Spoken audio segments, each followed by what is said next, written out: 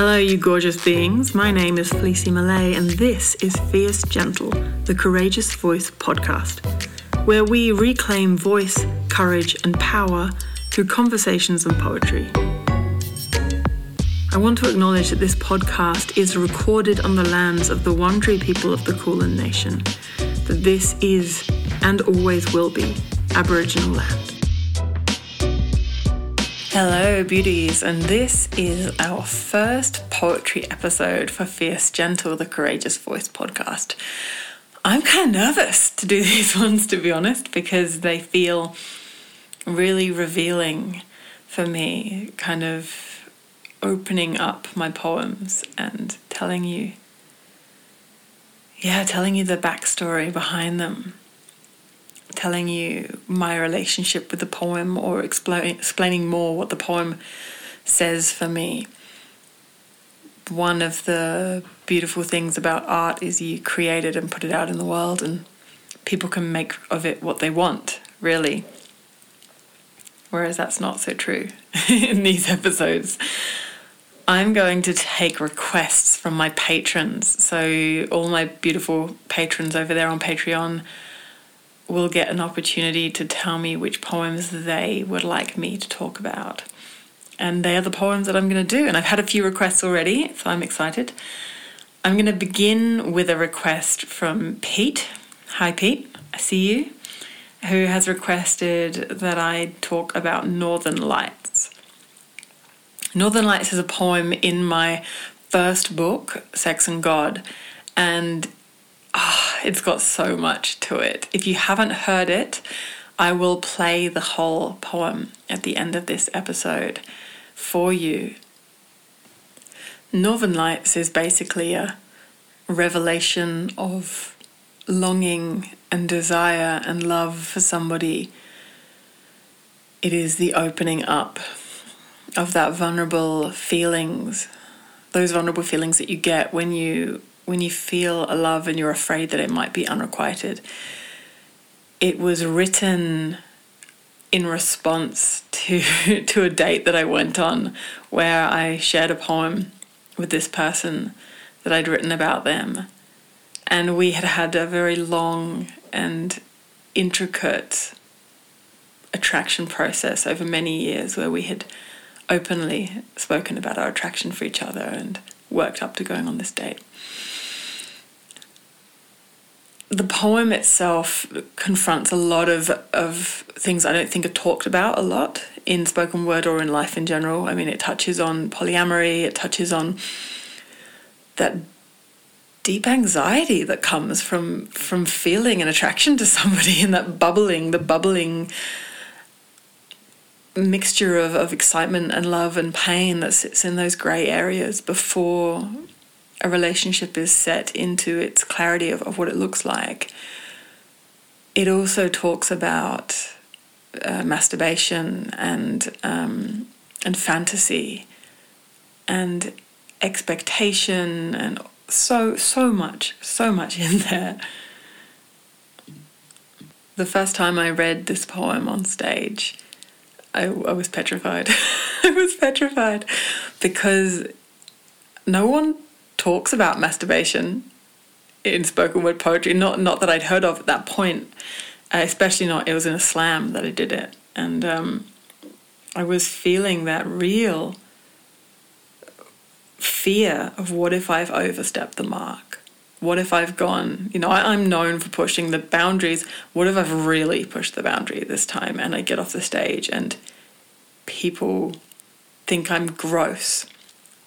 Masturbation has so much societal shame, especially female. Masturbation has such societal shame wrapped around it, and it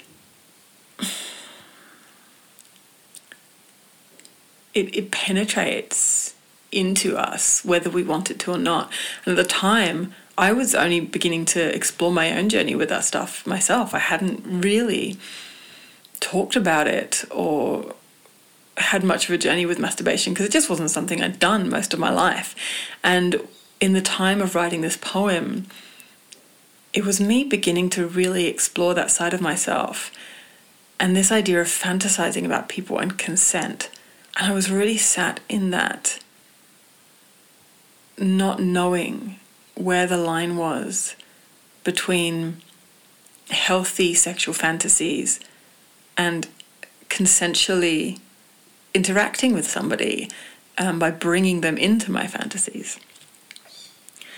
I was, in this situation, once I actually spoke to this person about it, and they were totally cool with me including them in my life in that way. But yeah, I think it's a grey area that I just generally don't think is talked about very much, because it's in our head, so it's ours, it's our realm. We can do what we want in that space. But at the same time, when we bring real people in there, I just don't think I have clarity over it either myself. So this poem touched on that not knowing, on that not really having it fully laid out. I don't think it's a black and white situation where there's absolute answers on what is and isn't okay. Another thing that the poem touches on is how hard it is to express ourselves to somebody when we're attracted to them. This particular relationship was one of the hardest relationships I've had to really express my feelings to somebody. It felt so loaded. And it took a long time for me to tell them that I loved them. And I told them I loved them in so many other ways. And this poem, I guess, was one of those ways I told them that I loved them, without actually having to say those words. Interestingly, despite it being so nerve-wracking the first time I performed it, it went on to become one of my most favourite poems to perform. It's got a lot of humour in it, a lot of playfulness, and that I think a lot of those kind of harsh truths are kind of cushioned and taken with the comedy in the piece. And when I ended up on the Australian team going out to the International Poetry Slam in Colorado, I was actually asked by the team captain to bring this piece with me. And one of their reasons was because it mentions bisexuality, it mentions polyamory, but it's not a piece about bisexuality, it's not a piece about polyamory, it's just in there, it's part of it. I try to normalize those things a little bit in the poem by not making an issue of them, but just mentioning them. I mention that she had another partner in the poem. I mention my own male partner in the poem. Yeah. One of my favourite lines in this poem is I never asked your permission to lay you across the skies of my imagination and make love to you like northern lights on a winter's night in Alaska. I have a confession. I've never seen the Northern Lights. I've never seen the Northern Lights, and I've never been to Alaska. But I really want to go to Alaska, and I really want to see the Northern Lights. And I think with this relationship, there was something about that hunger to see the Northern Lights and to witness them that was a real reflection in my hunger to really know this being, to really know this person.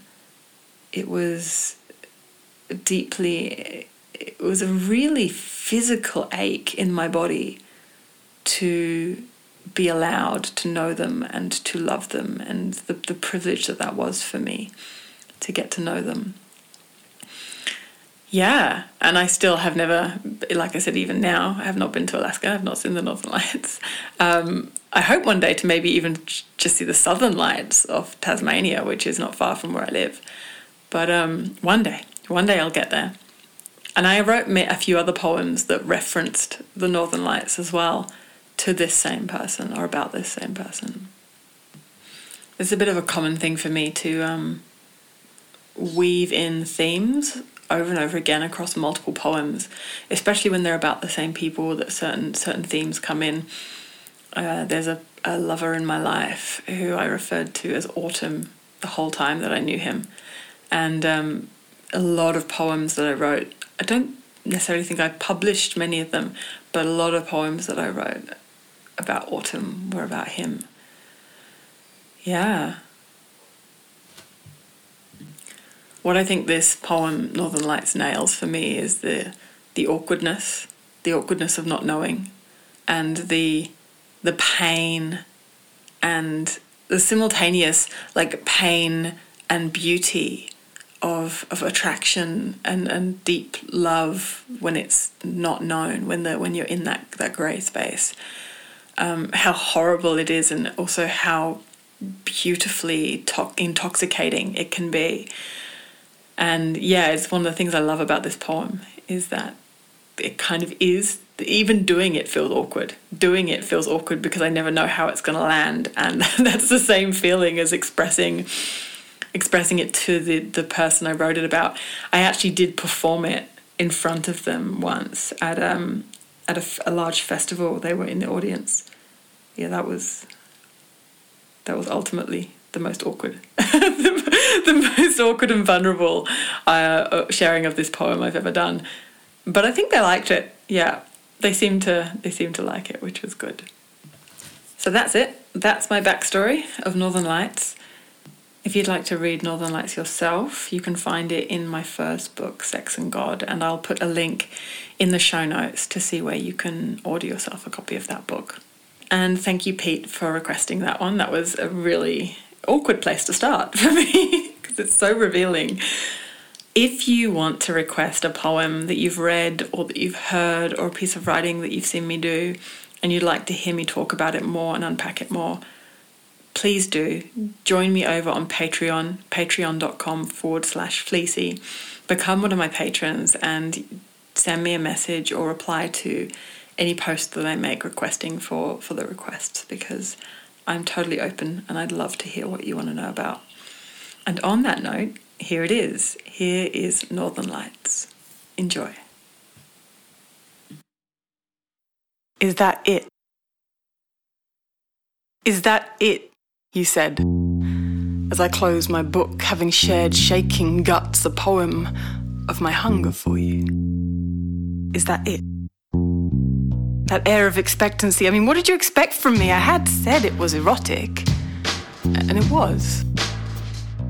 Kinda. I mean, I didn't say how I had imagined tracing the curves of your body with my fingertips as I gently caressed my own, but, you know, that shit's hard to say in a poem. Especially to a woman. To a woman that I like. To a woman I haven't even held hands with, yet danced with 1,000,000 times in my imagination. That shit's hard to say in a poem. And though I didn't say in such forward words within the verse how my body responds to you, how the warm, wet, pulsating song of my vulva sings out into the night like a fucking siren. Because, well, I'm afraid of being the one left dashed upon the rocks. Left weeping in the arms of my partner as he lovingly holds me through yet another wave of my pain. Again. And though I didn't say how sometimes I conjure up your face on lonely nights as my body writhes in the dark, how your music makes my spine arch, how sometimes I use your face to take me over the edge. I lie in bed ashamed. I never asked your permission to lay you across the skies of my imagination and make love to you like the northern lights on a winter's night in Alaska. I know I didn't tell you how often I think of buying you flowers, but don't. Out of respect for your fiancé. I mean, the two of you share such a beautiful, bold and tender love, and although everyone in this situation is in the know, I don't know, that kind of courage just escapes me. Maybe. Or maybe one day I'll find a poetic way to say, woman, I am drawn to you like oceans to the moon. I long to lap upon your shores, to touch my fuzzy cheek with yours, to share bed with you, break bread with you, moonlight walk, deep talk, and, well, deep head with you. But you know, that shit's hard to say in a poem.